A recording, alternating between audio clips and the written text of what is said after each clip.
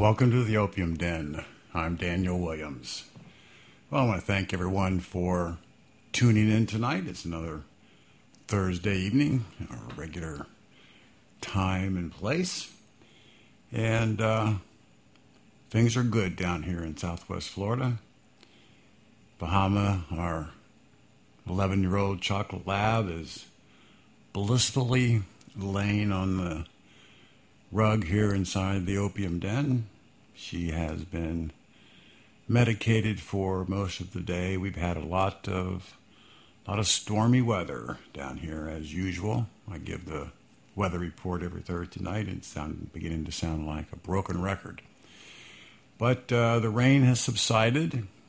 We expect more before the evenings close, but we're safe and warm and comfortable inside the Opium Den, and we hope that you are safe and warm and comfortable wherever you are tonight.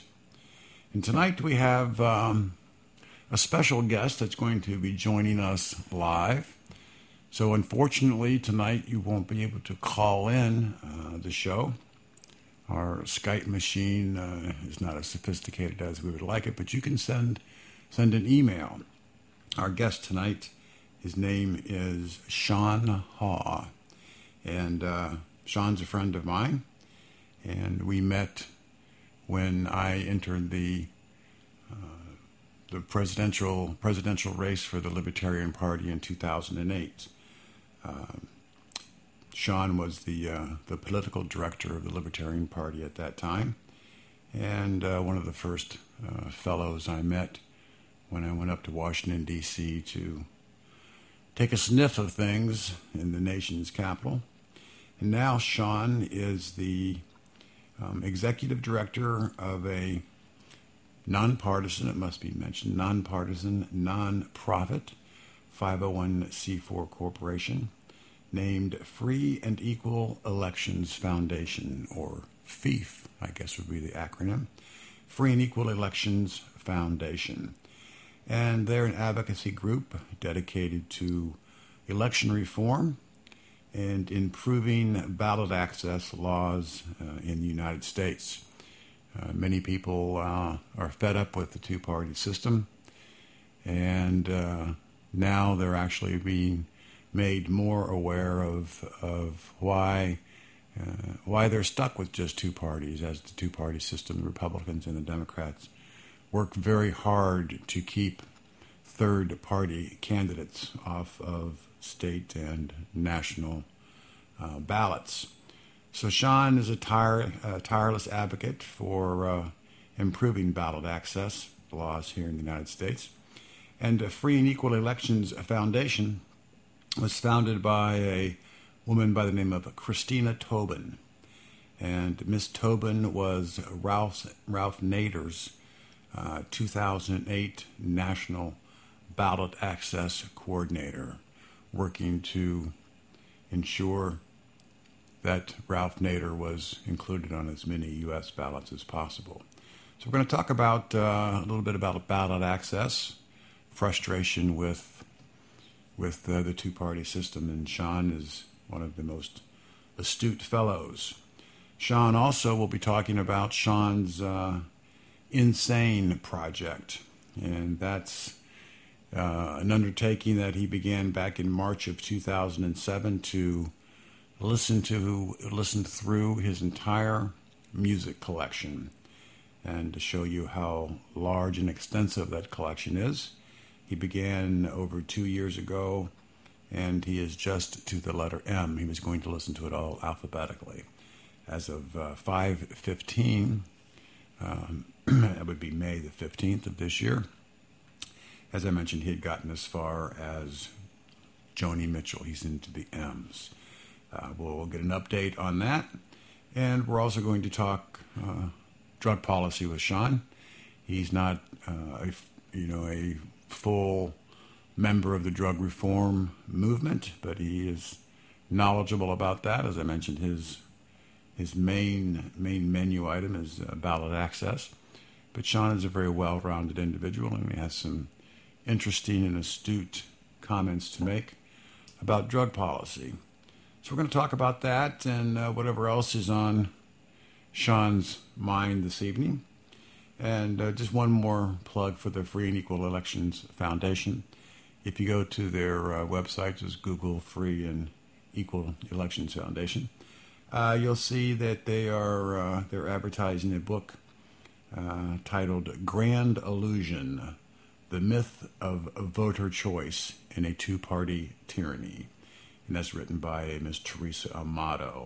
She was also working for Nader. She was his campaign manager, national campaign manager, in the 2000 and 2004 presidential election.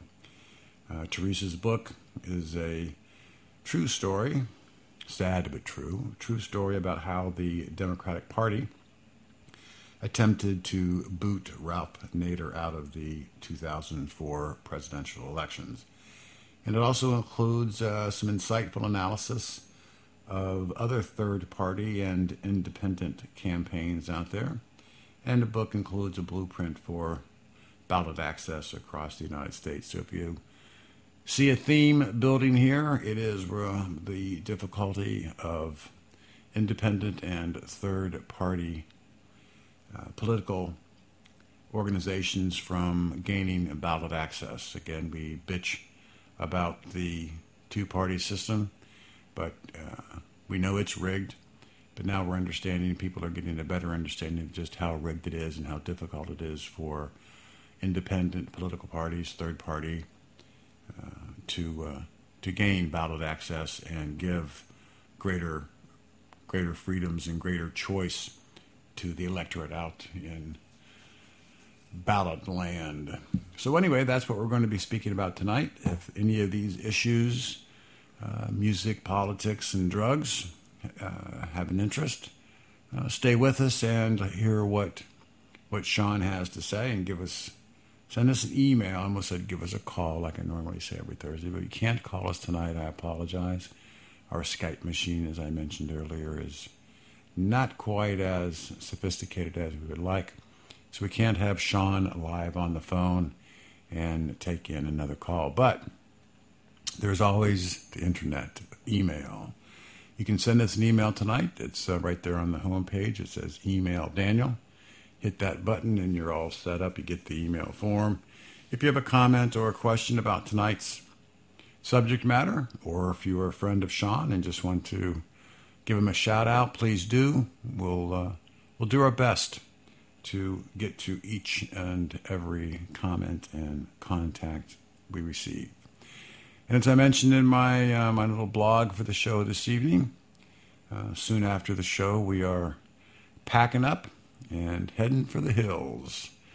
One of my oldest and dearest friends, we'll just call him Gonzo. He's built a home up in the hills above Asheville, North Carolina, and which is out in the absolute middle of fucking nowhere. But it's a beautiful, beautiful area, and it's a great place to howl at the moon, which we intend to do this weekend with another couple that we know lives in Ocala. Ron and Linda will be accompanying us up to the mountain home. So I'll be back in time for next week's show. That could be good news or bad news, depends upon how you how you like this show or not. But we're not gonna miss the lick. We'll be back next Thursday. And we also have an interview coming up next Thursday with a lady by the name of Tamara Holden, and she's a very very smart and, dare I say, good-looking female attorney up in Chicago that does a lot of work pro bono, and she specializes. One of her specialties is getting records expunged. If you were arrested, whether you were convicted or not, you have a record, and most people don't know that they can have that record expunged. So Tamara does a good job in that area, so we'll be looking forward to speaking to her in the coming days, and as soon as we have that interview, we'll have it posted into the archives section of the Opium Den. And also, we are available on iTunes now. Dan Rodagel Our technical wizard and guru has got us hooked up to download all of the shows via iTunes. It's a free subscription service, so it's just another place to access or to get inside the Opium Den.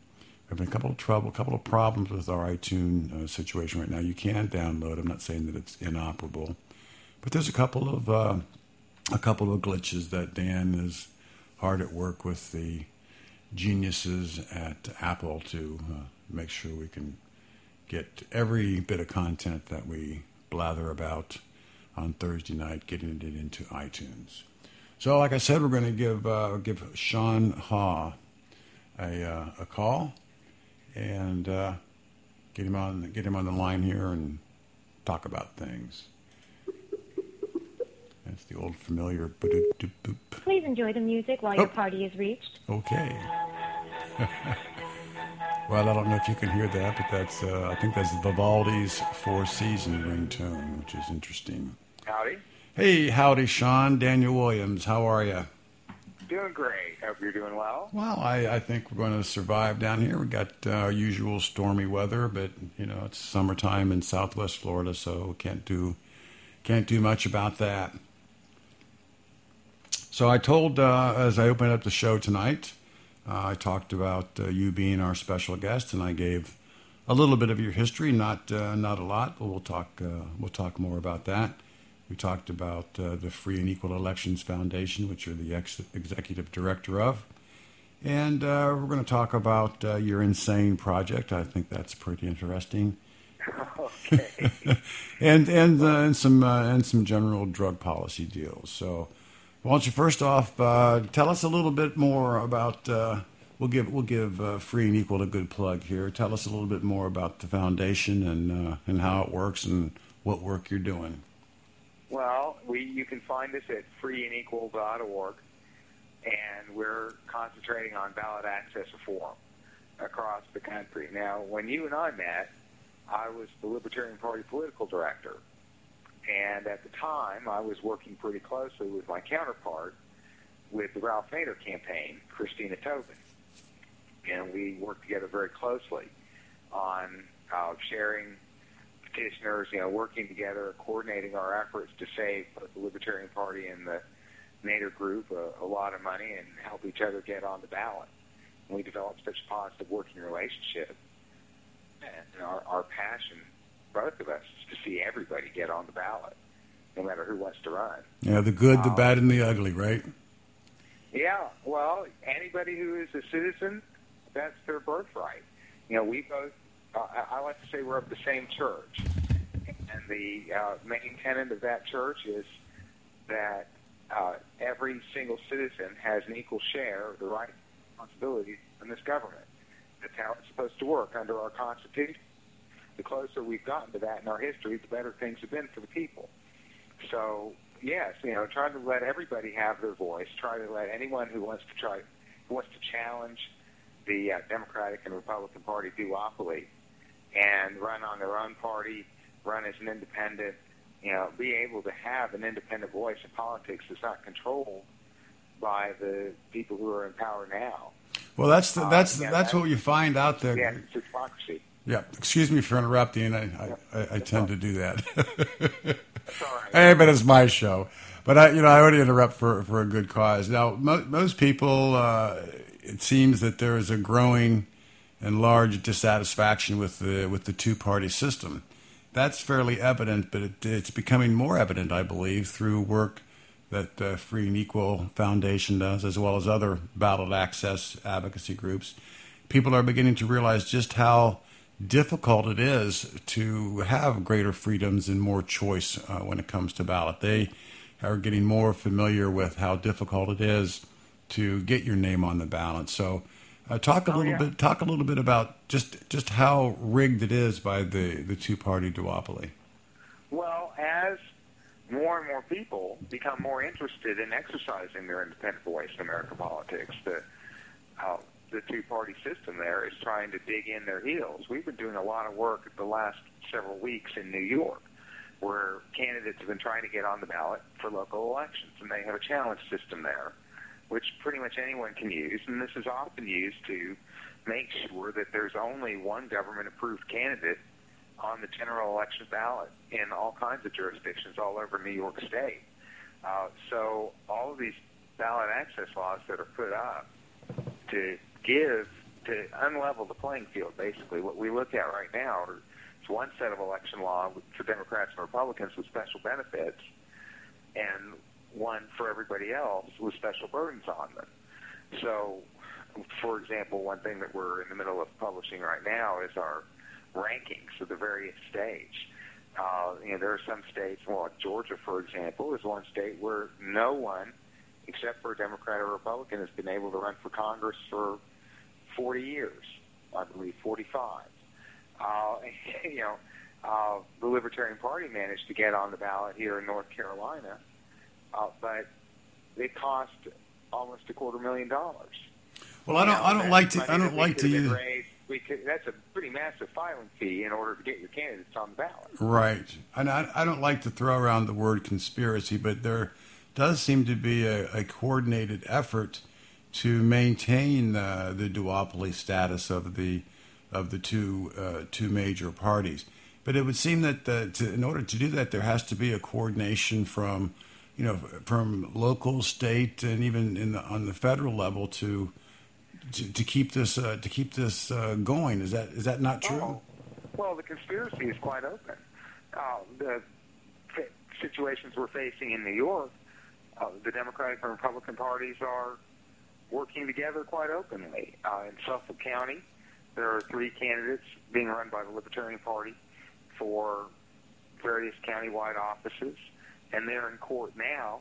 But the person who tried to challenge them off the ballot is not only a Democratic state committee woman, but also an employee of the Suffolk County Board of Elections herself.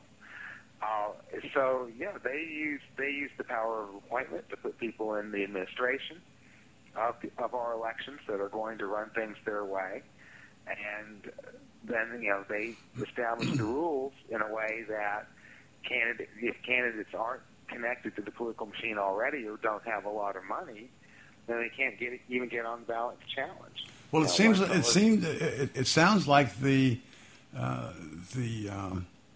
influence of the legal system is there as well. I mean, judges and the court system, it would seem that they're complicit to a small degree or to a large degree with the two parties, because a proper challenge in the courts would strike down the duopolistic efforts of the two parties. So how is the judiciary complicit in this? Well, the Suffolk again gives an excellent example of that. They had to basically go judge shopping. They spent a whole day going from judge to judge, and the first 5 judges that they saw recused themselves from the case. And I think the reason for that is that they are elected on a partisan basis in New York. One judge came right and said, "I will never touch an election law case, because I was elected as a Republican." So it is, in states, it varies from state to state. We have a lawsuit going on now here in North Carolina, and that partisan influence seems to be less. And I think in part because even though the judges are connected to parties, they run on a nonpartisan basis, so they have a little bit more independence in that case. It's always, in any issue, it's always a crapshoot going into court, just because you never know if a judge is going to actually read your papers, is actually going to be competent, much less nonpartisan. But the beauty of the court system too is that there are a lot of judges out there who do take their roles very seriously. Excuse me, who see themselves as public servants and who try to live up to that robe that they're wearing. The advantage of going to court, a lot of times you have to, but it is quite possible still in America to get a very positive ruling. And another nice thing about the system we have too is that if you don't like the ruling that you got the first time, you can appeal. You can keep going for a few levels at least until you find a judge that is willing to rule on your constitutional points. Well, what do you to kind of sum up a little bit of the ballot access challenges that third parties and independent parties face out there? What do you think it's going to look like in 2010 and again in 2012? What's on the horizon for improving ballot access? Or are you just swimming against the tide and treading water? Well, I think that there's a lot of progress, and it's coming from the grassroots. There's nothing that Free and Equal does can be, I don't have a job unless there are people out there who want to exercise that independent voice, who want to run under a third-party banner or no banner at all. And so we're certainly getting a lot of work on the petitioning side. We have a corporate side, too, which does petitioning. And we were very successful in getting candidates on the ballot. In fact, in Rochester, the one candidate that we worked for full-time, and we got him on the ballot both as a Democrat and as a Libertarian, because he can do that in New York. He was the only candidate who survived a challenge in this last period. So, I guess that's a plug for my advertisement there. You can find us at freeandeagle.org and give me a call, and I can talk to you about helping you get on the ballot. But, that costs money, too. And the part of the reality of this system is that it does take money to be competitive. And that's the challenge that we're finding a lot of times, is that the average citizen doesn't have the knowledge or the wherewithal a lot of times to be able to raise the kind of money to become the kind of household name that that Democrats and Republicans are able to do. So the people are there, and with the people, we can get them on the ballot. And then it's sort of taking it to the next level is getting them the publicity. But the beautiful thing about especially the 2010 elections coming up is that people are definitely of a mind to throw all the bums out at every level. It used to be the saying that, well, I hate Congress, but I love my congressman, and that's why incumbents kept getting reelected. I think that's changed in the last year and a half. I think people are willing to throw out their own congressman now. And that gives a tremendous option. So people are looking for choices. They're looking for alternatives, and that's another place where the grassroots is the cavalry, coming to save the nation, because people are going to demand to see these choices on the ballot. They're going to hear about candidates who want to run and are stopped, and that's motivating them. Ballot access a few years ago really was a very unsexy issue. And you'd have to explain it to people for a while before you get them to think that maybe this is really a relevant issue. Yeah, you got to get pretty creative to make ballot access sound sexy, but it can be done. Now I'm going to interrupt you here. We got a comment here from Pam Vrooman. I don't know if you know Pam. Yeah. Well, she Pam said, and I go way back. Well, that's good. She's got her iTunes link up and running, and she said, sounds interesting. So let's just let you know that Pam is tuning in. All right. We'll try to keep her interested here, and hopefully she'll stick with us as we talk about the very, very sexy topic of ballot access. Well, it is gratifying to see people are really getting involved. I just want to give a plug for one more project. Please. That Free and Equal is coming out with probably towards the end of the year. We're working on ballot access guides, both candidate-oriented. How do you get on the ballot in your state or in your town? A state-by-state guide. And the same thing for a lobbying effort. To come up with model bills for every state and put people together at the grassroots levels in each state to lobby for these bills. Coming up in 2011, generally, is when state legislatures are going to start considering these kinds of bills again. And they'll be thinking about redistricting at that time as well. So it's going to be really good. We're building up towards what I think is going to be a very interesting time where we're going to be able to get a lot of reform at the legislative level and in the courts within a couple of years. So it's exciting to be a part of that. And it's exciting to see all kinds of people coming out and realizing that this is a very important issue to them. Because if we can't choose who we want to be in office for us, then our democracy really is dead. Well, I think it's very admirable that folks like you and freeandequal.org and other organizations out there are doing the nuts and bolts and the grunt work to see to it that we have as much freedom and choice as we can when it comes to voting in our elected officials.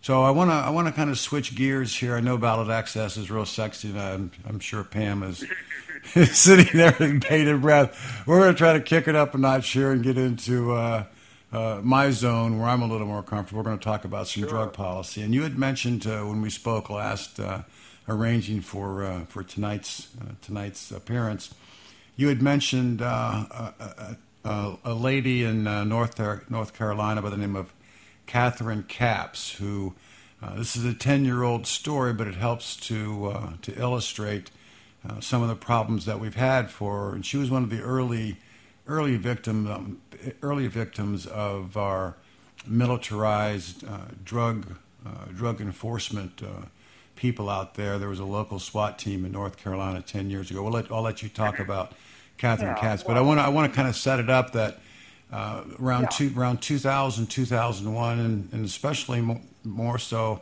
after September the 11th, our government has fortified their Drug Enforcement Administration, militarized local police enforcement departments, and increased the number and nastiness of the DEA. And Catherine Capps was one of the early victims. So I want you to go ahead and tell our listeners the Catherine Capps story. Well, it's a good segue, actually, because this is about the joy of getting out there in the field and helping people, and how that really helps you in your life and your activism years down the road. And this did happen about 9 years ago. An 82-year-old lady named Catherine Capps, who lived here in Durham, was very infirm, could only communicate with her caretaker, her niece, Shirley Smith, using a chalkboard, could hardly take care of herself. And the confidential informant told the district attorney's office that she was selling crack. Catherine Capps was selling crack. Catherine Capps was selling crack. An 80-year-old infirm woman. Yeah, and they, without any investigation, they just took the word of this confidential informant, and at 2:31 afternoon, they sent in the full SWAT team, busted down her door. I'm convinced sent her to an early grave with a fright. She also had a gentleman caller at the time, who was a very similar fellow in his early 80s, who named John Cates, who they claimed threatened them, and they beat him up and even strip searched him right there in the bathroom, cavity searched the whole 9 yards. And he ended up suing the city himself, and of course they found no crack at all. And the local Libertarian Party saw this as a, sort of an I told you so issue. We've been telling you for years this is what's going to happen when you have the war on drugs. And we started jumping up and down, yelling and screaming about it. And the local NAACP also got very heavily involved in the issue. So we sort of looked at each other, jumping up and down at the same time, and decided we should start working together on this issue. And that developed a relationship with a lot of very interesting cross-pollination of community activists here in Durham, where we worked together. We went to the city council, we went to the district attorney, we went to the police department, and we kept demanding some justice for Catherine Capps. And they never really admitted openly that they had erred. However, I did find out later that the Durham Police Academy now teaches the Catherine Capps incident to their young recruits as an example of what not to do. Now, there were no I'm sorry, Sean, but there were no prosecutions involved in Catherine's case, and none. And is Catherine still among us? No, she died just a few months later. And I am convinced that she was kind of hurried to an early grave. Well, I would think so, Because for of God's that fright. sakes. Yeah, she was hospitalized a short time after that. It was such a traumatic experience for her that, like I said, I do think it contributed to her death, although that's, of course, speculation on my part. Well, I think it's pretty good speculation. You know, I'm feeling pretty safe about it. But the interesting thing, why it's coming up again now in Durham, is because the Libertarian Party has a very good city council candidate, a fellow named Matt Drew.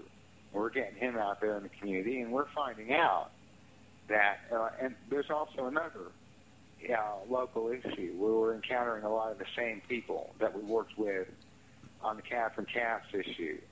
So it's very easy for us to get involved in this issue, to try fighting for a local bookstore that is poised to be a victim of for lack of a better term, rezoning.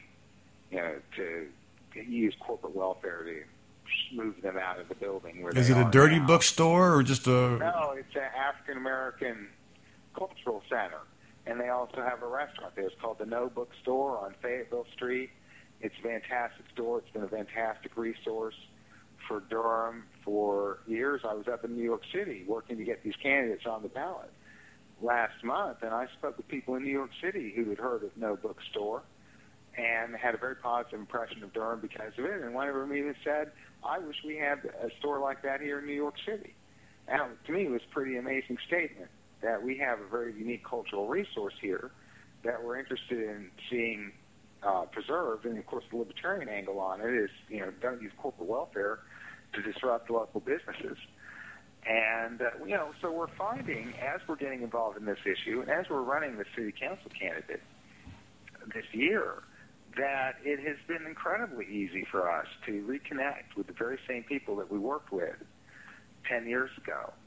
And so I guess the reason why I was thinking about it now and why I wanted to speak with you about it now is just to let people know that if you get out there into the field and you help the victims of the drug war, you actually, you know, stand up for people by name and provide assistance to them and advocate for justice for them, then that's going to just help you. I think of very few things that I've done in my political life. You know, I've been at this now for over 15 years. I can't think of anything that I've done that has gained me more friends, more love, more respect in the community than what I did for Catherine Capps and by extension my organization. I want to make clear on a point, Sean. I hate to interrupt you, but I want to make clear in Catherine Capps' case, there were no grand juries, no indictments, no prosecutions, nothing with regard to the officers involved. No, there was no discipline of the officers. The district attorney himself was quite defiant in public and basically tried to convict her in the press. Now, he was utterly convinced that she was selling crack. An 80-year-old woman, infirm woman, he was convinced was selling crack. Yeah. Well, Fucker smokes crack himself. Well, this is the same district attorney's office that handled the Duke lacrosse case, if you're familiar with it. Oh, Jesus Christ. Well, we knew they were smoking crack back then. Good Lord. That's just, I mean, in public, that was the one thing I do regret about our involvement is that we could never get anybody to fess up. We could never get anybody to publicly apologize, to acknowledge the very plain facts of the matter that this woman had this horrible injustice visited upon her.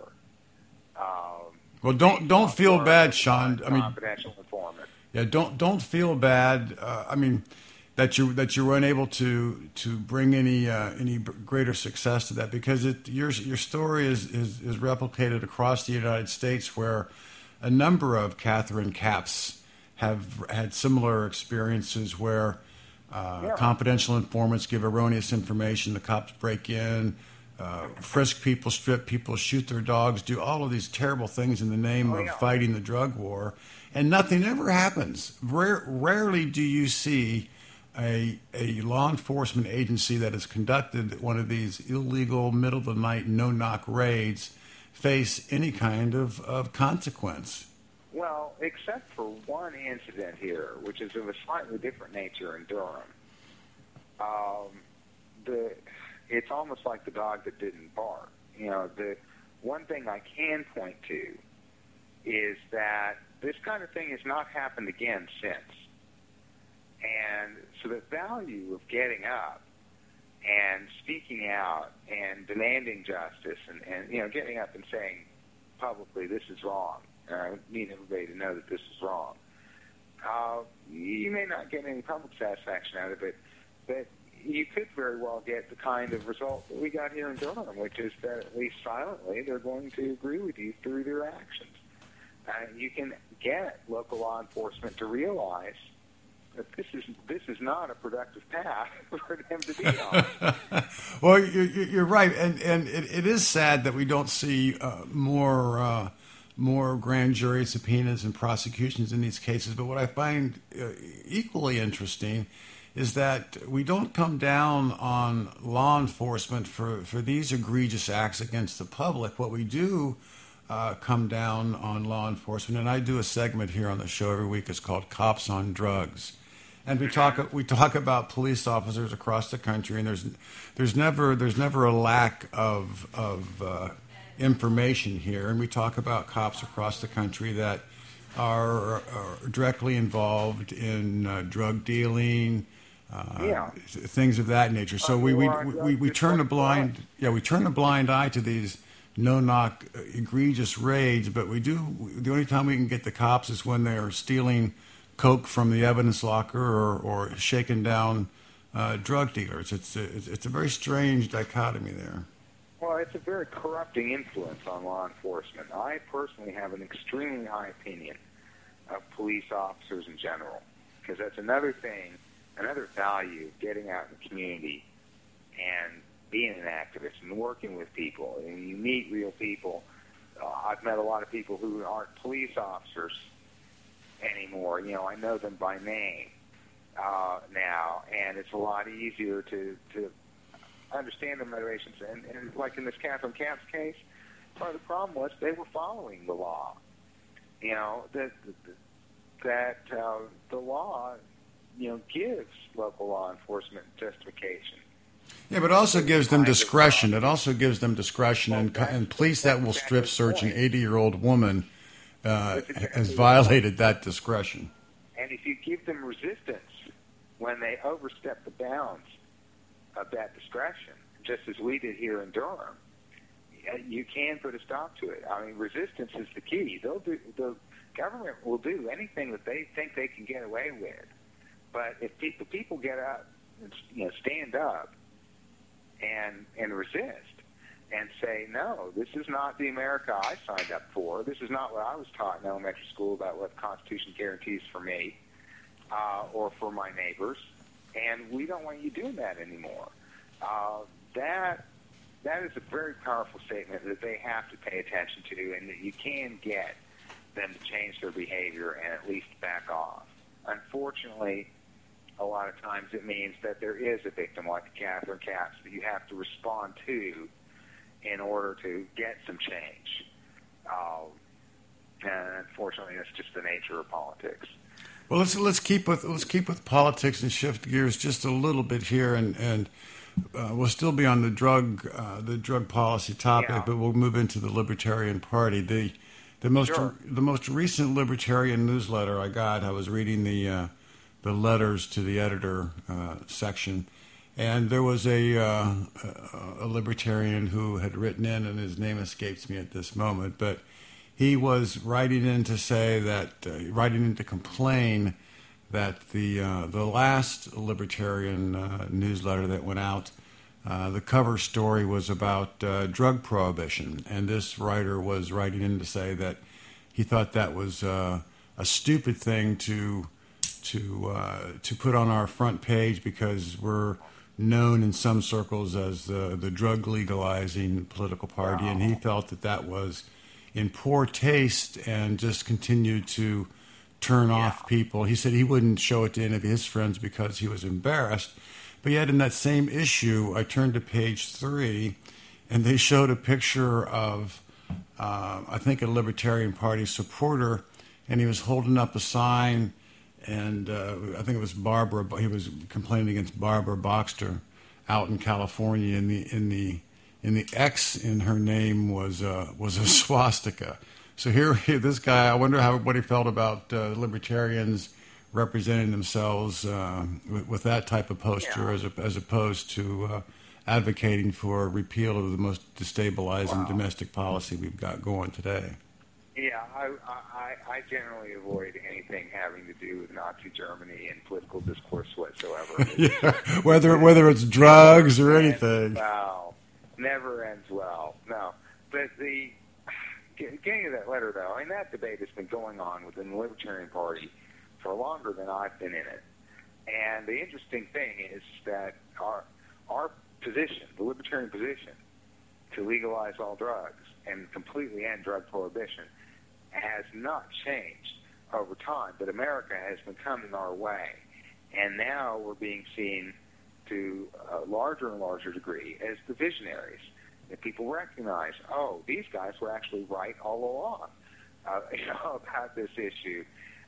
You look at a lot of the poll numbers, a majority of the people not only support the legalization of marijuana, they've used marijuana. Well, yeah, the statistics show that over half the adult population has used an illegal drug at least once in their lifetime, and marijuana is obviously the overwhelming choice. And now we have probably, my guess is between 35 to 40 million American adults will be getting high at one time or another this year. So we have a significant population out there. And speaking of polls and acceptance, there was a recent Zogby poll that had 76% of the adult population believed that drug prohibition has failed. I mean, they couched it in the word drug war. They said the drug war has failed.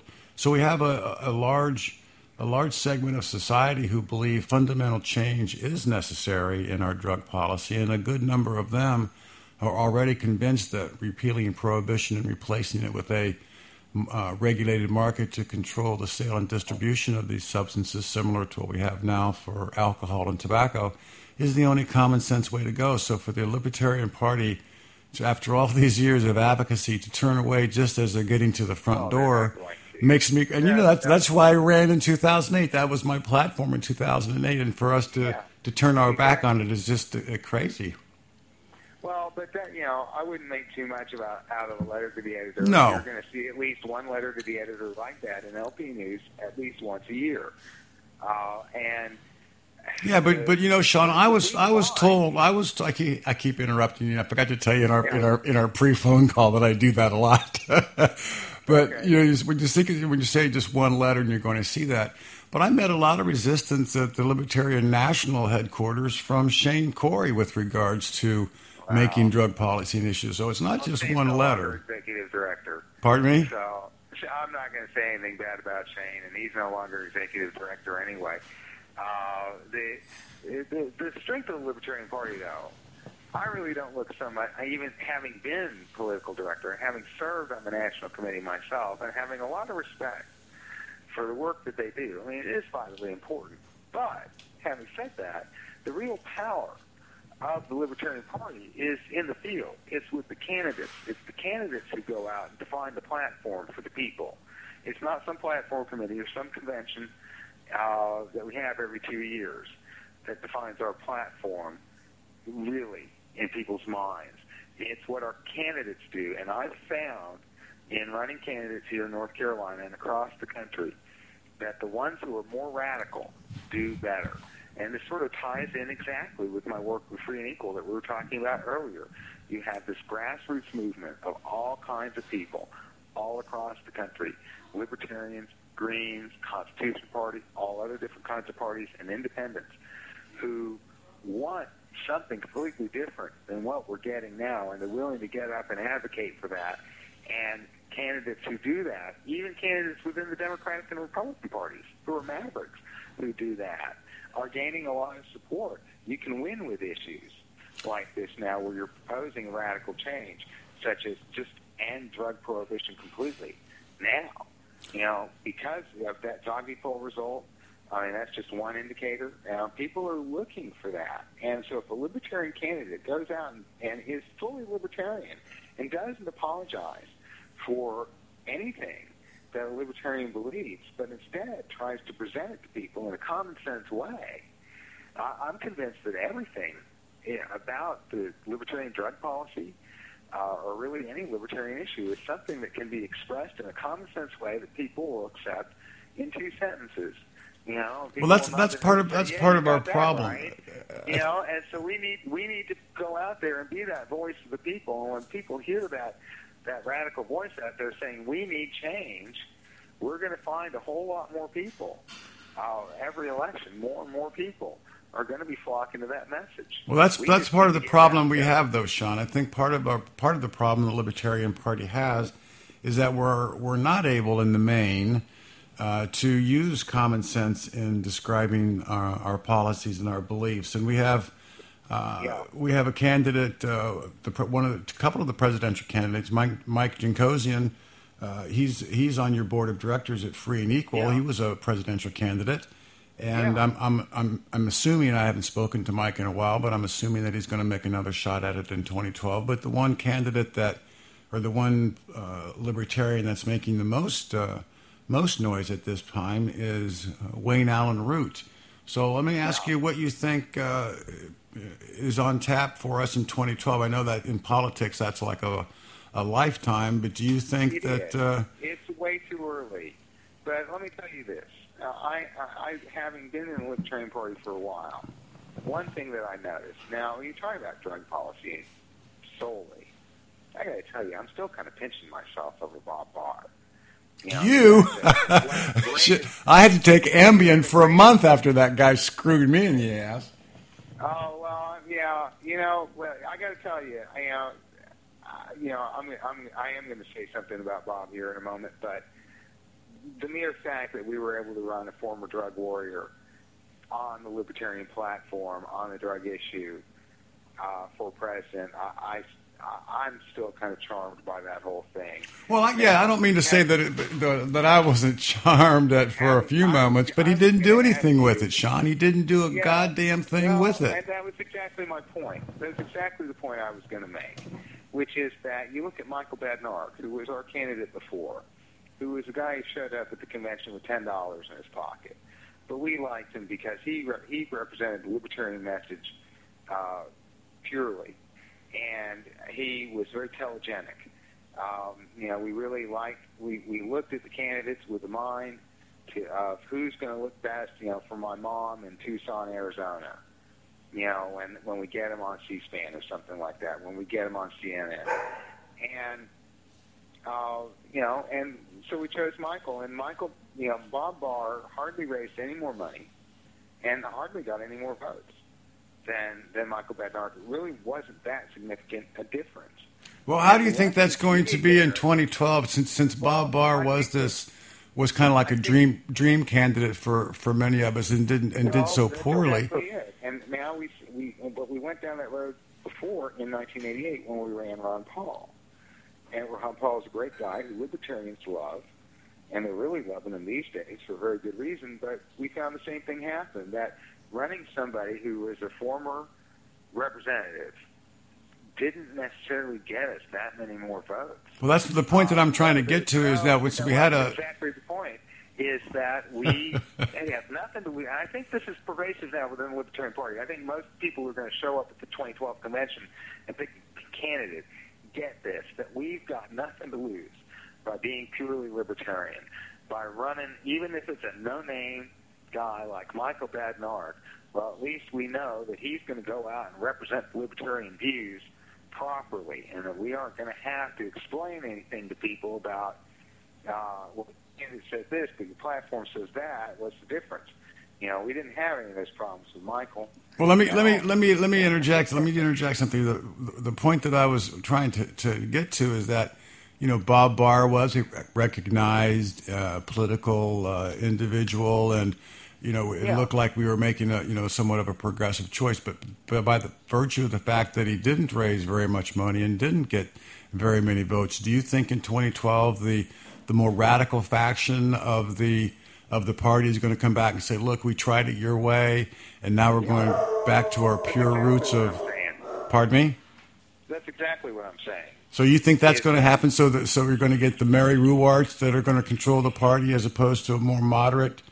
I'm not going to name names because I have no idea who's going to be involved in the race. Not by name, but just by ideology. Do you think we're going to in my view, do you think we're going to backpedal and go more radical and say screw it? I do. No, well, I don't think it's screw it. I think there's a more positive way to put it, which is that. Well, not with Mary Ruwart as your candidate. There's not a more positive way to spin it for the general electorate. Yeah, well, I mean, if we were able to present a candidate like Mary Ruwart, for example, I have no idea if she's going to run again or not, but that's a face that we would be really proud to put up there. It could, I'm certainly not going to close the door to somebody who already is famous or who already has some success as a Democrat or a Republican in the political sphere. There's even a scenario where Wayne Allen Root could be that guy. You look at Wayne, I consider Wayne a friend, and I've been watching him since he first got involved in the Libertarian Party, and I've noticed over time how he just seems to become more and more libertarian every day. And he's got another 3 years. It could very well be that Wayne could be that guy, championing everything that the Libertarian Party has stood for all these years in a way that's going to make, that your average libertarian is going to have absolutely no argument with it all. It's going to be proud. But if we're talking about have them representing, but it's going to be somebody who's able to do that. But don't you think we need to have somebody who can not only appeal to the core libertarians, and we don't have that many, but don't you think we need somebody who can appeal to people outside the party? I mean, we need someone who can excite people to look at the libertarian perspective. Yeah. But I'm not so sure. I got a pretty good flavor of everybody when I ran and debated and spoke with them, and I'm not too sure ideologies represented by Mary Ruwart or some of the more, I'll call them extreme candidates. They may play well inside our small tent, but I don't think they're going to help us make the tent bigger. Am I wrong? No, the tent's getting bigger for a couple of reasons. Number one is that America's coming our way. No matter what we do, America is becoming more libertarian on its own because there's more of a need for libertarian ideas, and people are rising up and seeing that. And certainly the popularity of Ron Paul, which has never been higher, is a testament to that. The growth of a group like Campaign for Liberty and all of these tea parties across the country, definitely a testament to libertarian ideas rising among the populace. And at the same time, and this is true of every third party that's active right now, I would say this with the Greens and the Constitution Party as well, that they are growing up, that part of the problem of being a third party is an ideologically based party. It's that the first people that you're going to attract are people who make their decisions based purely on reason, based purely on what they read and what they think. And these people generally don't really care what other people think about their beliefs, because they're going after the truth. They're going after what they think is right, and rather than being loved, for being popular, because of what they believe. And that's unfortunately about 2% of the population. So the third parties basically already have that crowd. Now they need to figure out how to be social, how to become popular. That popularity is not really such a bad thing. to be able to get those issues across to people in ways that make, like I said, in 2 sentences, make pure common sense, get their heads nodding, and people saying, yeah, you got that right. And there are candidates like that. The Libertarian Party has had several candidates like that recently. A lot of people get elected to local office, and a lot of times it's because they're already known in their communities. They're already community activists. They've already done something for the people who have a chance to vote for them. You look at somebody like Mike Munger in North Carolina, who got us one of our best results ever, for our second best result ever for governor, and got the Libertarian Party on the ballot for the next 4 years because of that result. He was the kind of candidate who was able to connect with people, who was able to, had a very quick wit, was able to say something funny that got to the truth of the matter immediately. I'll give you another example. As far back as 1992, it's one I'm particularly proud of. The candidate in North Carolina who did the best ever was a fellow named Scott McLaughlin.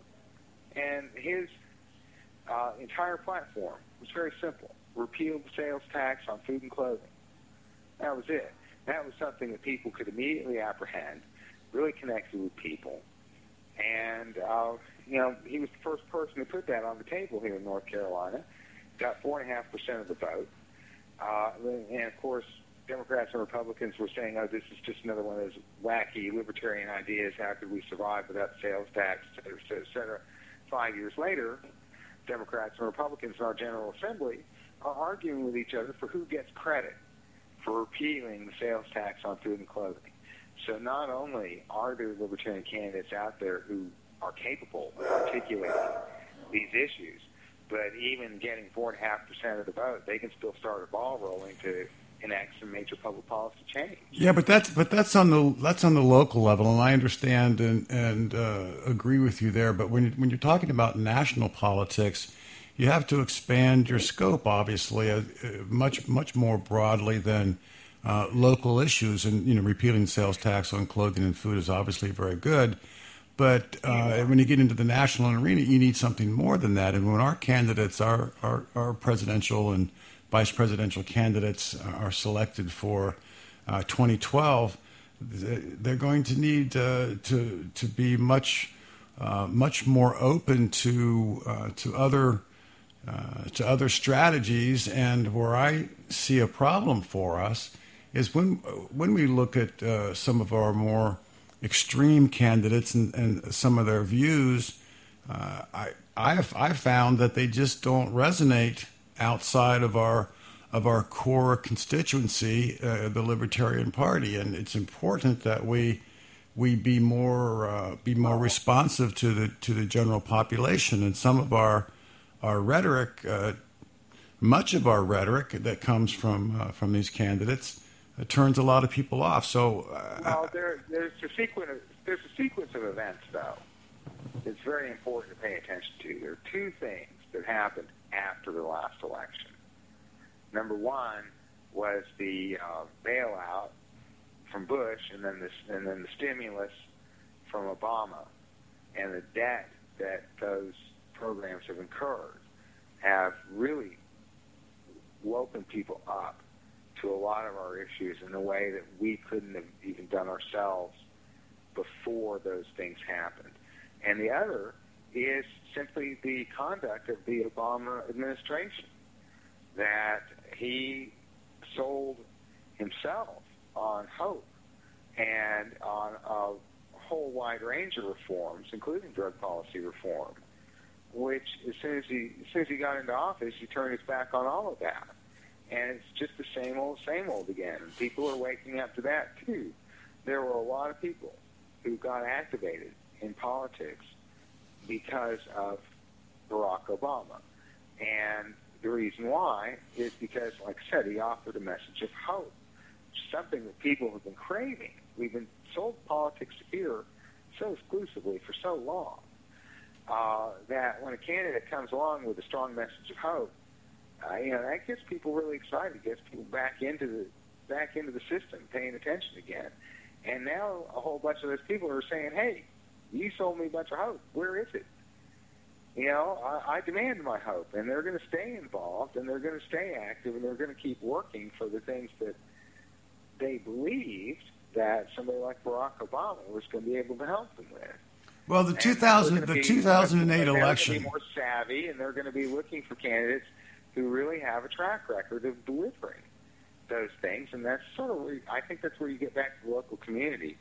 I'm not sure how much top-down, with the kind of money that a Libertarian Party candidate can generate, I don't know how much they can do from the presidential candidate seat, top-down, to change the scenario. But what does change the scenario are local libertarians getting involved in their communities. I'm convinced that the average person who's not familiar with the Libertarian Party bases their opinion of the Libertarian Party on how they feel about the first person that they ever met who they knew was a libertarian. If they like that person, they think that person was cool, somebody who was active in their community and doing something positive, then they're going to think libertarians in general are pretty cool. And if it was somebody who was a jerk and telling them that they were, evil for sending their kid to a government school or driving on a government road or something like that, well, they're probably going to think all libertarians are jerks, and they're not going to pay much attention to our presidential candidate when he's on CNN. But, for those people who have that positive impression at that local level, that personal level, if they see, Bob Barr on CNN, former Libertarian presidential candidate, they're going to say, oh, yeah, I know Daniel. Daniel's he's a Libertarian, he's a cool guy. Well, I wonder what this Libertarian has to say. That's, I think, really the strategy that's going to work for us, rather than trying to think that the presidential candidate can do anything other than be articulate and pretty. Well, okay. Well, that's a subject that you and I are going to come back and visit on another show. But we're getting close to the end of our hour, and I want to close out. We've talked about the sex part of ballot, the sexiness of ballot access. We've talked about sex, drugs, and now I want to talk a little bit. Finish up. We're talking about some rock and roll and your Insane project. So I want to give a clue. I gave a clue up at the head of the show about your music collection, which obviously is very vast and extensive, and that you began to listen to it in alphabetical order back in March of 2007, and as of April 15th of this year, over more than 2 years later, you're only to the letter M. So let's talk just a couple of minutes before we close out about your Insane project. It is a little front-loaded. There are more artists in the A, B's, and C's than in the X, Y's, and Z's. But, it's just the joy of living in the 21st century. The technology makes it really easy for me to do something that I always wanted to do, because I've always been a huge record collector, and now I'm really big on file sharing, where I can, be trading albums with people and get pretty much whatever I want without even getting dressed. Just sitting at my computer. It's a wonderful world that we live in. And since all of my music collection now resides on a terabyte hard drive that's sitting on top of my CPU here, it was pretty easy. I decided to go ahead and do it, and it's been a lot of fun reconnecting with a lot of things that I haven't listened to in a long time. What were some of the biggest surprises you had when you started going through it? What was some of the bigger surprises musically that took you back to the time when you first listened to them? Oh, golly. Well, I'm kind of in Joni Mitchell now, which was a real love of mine when I was a teenager. And, there's a lot of stuff about that sort of takes you right back. I think for me it's how good some artists are, because I was able to track down pretty much the entire discography of James Brown. Mm-hmm. For example, except I don't really like Christmas records or live albums. I have a few of his live albums, but not all of them, and I don't have any of his Christmas albums. But I tracked down pretty much everything else, and it took me about a month to listen to them all. If I was going to be listening to everything in sequence, and at the end of the month, I was sorry it was done. I wanted to go back and start over. James Brown's that good. The revelation to me that, yes, I after all, I do think the Beatles really are the greatest rock band ever.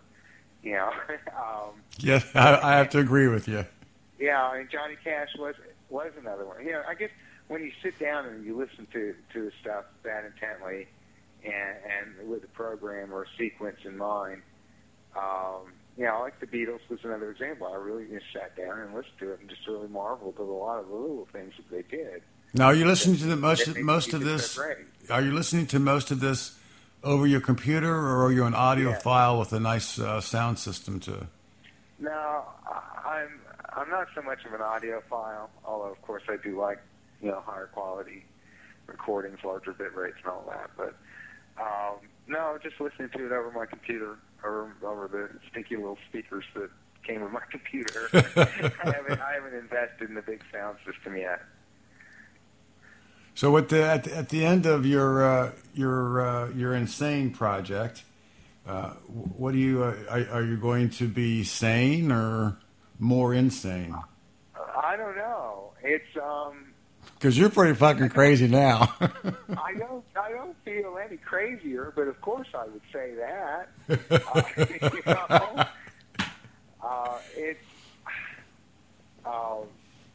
I guess I just measure my craziness based on the looks that I get from some people when I try to explain this to them.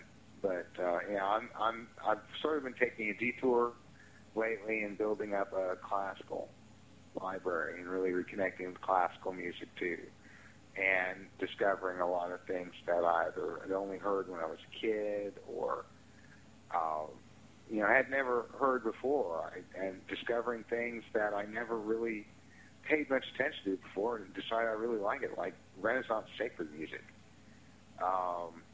Just really been digging a lot of that. Edvard Grieg, somebody I'd never paid much attention to before, and now I realize, wow, I really love this guy. Although I would say my favorite of all that has to be Haydn. Haydn was just so damn happy all the time. you just can't be sad when you're listening to Joseph Haydn. It's a lot of fun. Also, and just the beauty of file sharing too, and finding all this stuff on the internet is that you can really explore some kinds of music. What was the last thing you listened to today before we got together? What were you listening to today? Right now, I'm taking a break from some music of, I believe, Marin Moraes. I think it's how it's pronounced. It's somebody I only found out about, I'd never heard of before. French composer from, I believe, it's early 18th century, contemporary of Vivaldi.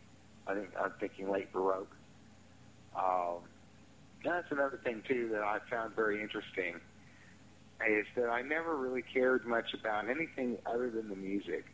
I had an opportunity to sell off all my records, these CDs that I've been collecting ever since I was 14, and put not just a lot of my money, but a lot of my heart and soul into it. And I gave myself an opportunity to chicken out at one point when I went through them just to pull out the things that I wanted to keep that I thought were irreplaceable or valuable. And I realized, no, I'm not attached to these physical objects at all. I'm not attached to the vinyl. I'm not attached to the liner notes or anything like that. I'm just attached to the music itself. So I can't tell you too much about Marin Moraes, except that it's just very delightful, light background music. If you like somebody like Antonio Vivaldi or Tommaso Albinoni, you really like this stuff. Well, I got one more question for you, Sean, and before I ask you, I want to thank you for taking the time out of your evening to join us here inside the Opium Den. I thought the conversation was good. It was smart, mostly on your side, but it was smart nonetheless. But I got to ask you this last question before we sign off here. Does music sound better when you're high? Some music does, I think. I don't know. Being high all the time, it's hard for me to judge. Ding! There's my boy. I'll have to try it the other way sometime and see if there's something to this. I don't know. Okay. Well, Sean, I want you to just tell us one more time the website for Free and Equal. And it's freeandequal.org. feel free to check us out, see the war that we're waging across the country to try to break down the ballot access barriers and let everybody who wants to have their voice in the system and run for office. All righty, Sean. Yeah. Thanks a lot, my good friend, and we'll get back again in maybe a month or so and get more involved in the Libertarian Party politics. Oh, anytime. I really enjoyed it, and I'm happy to hear from you again, my friend. Same here, Sean. Thank you very much, buddy. All right, thanks. Bye now. Bye-bye. Well, there you have it. Nice conversation with Sean Haw, the executive director of Free and Equal Elections Foundation, and a friend of mine from my Libertarian Party presidential hopeful days. So we've run a little bit long tonight. If anybody is still with us, we appreciate it. And I know the reason you're still here is because you've got to hear our most popular segment every week, Cops on Drugs. Now, I had my conversation with Sean not been as stimulating for me. We'd have ended earlier and had a few more of the Cops on Drugs tonight. But we're going to close out the show with one particular story, and I kind of like it for its correlation to the Catholic Church. In Baltimore, a Baltimore police officer was arrested early this month for trying to shake down an undercover internal affairs investigator who was posing as a drug dealer. We had Officer Michael Sylvester. Michael is apparently 29 years old, and he was arrested after stealing $70 from the internal affairs undercover investigator. The police later recovered 3 small bags of cocaine from Officer Sylvester's locker, but he had recently been transferred, and this is the part that correlates to the Catholic Church. Mr. Sylvester had recently been transferred from Central District's Pennsylvania Avenue Task Force, working one of the East Coast's largest drug markets. He was transferred after complaints about him extorting drug dealers. Now, where I find the parallel is that when a priest was found to be a pedophile in one parish, they kept it quiet and just transferred him to another parish. And apparently, we have a parallel dynamic going on, at least in Baltimore, where a dirty cop is uncovered, and rather than disciplined and dismissed, he is shuttled off to another police force. So that's our Cops on Drug story tonight. We got another comment here. Oh, another one from Pam Vroman, who was Sean's friend. And this is what Pam has sent to us. We're going to read this, and then we're going to close out the Opium Den for this evening. Pam writes in, as a clinical psychologist who treats addicts and alcoholics, the so-called war on drugs has left a wake of victims in its path. It is appalling to me that 60% of prosecuted non-violent crimes are for simple possession of marijuana, which is far less dangerous than either alcohol or tobacco. Our drug policy, Pam ends up with, our drug policy has only succeeded in benefiting organized crime. Well, I couldn't say it any better, Pam, and I want to thank you for saying it for us. So until next week, remember, when good people obey bad law never changes.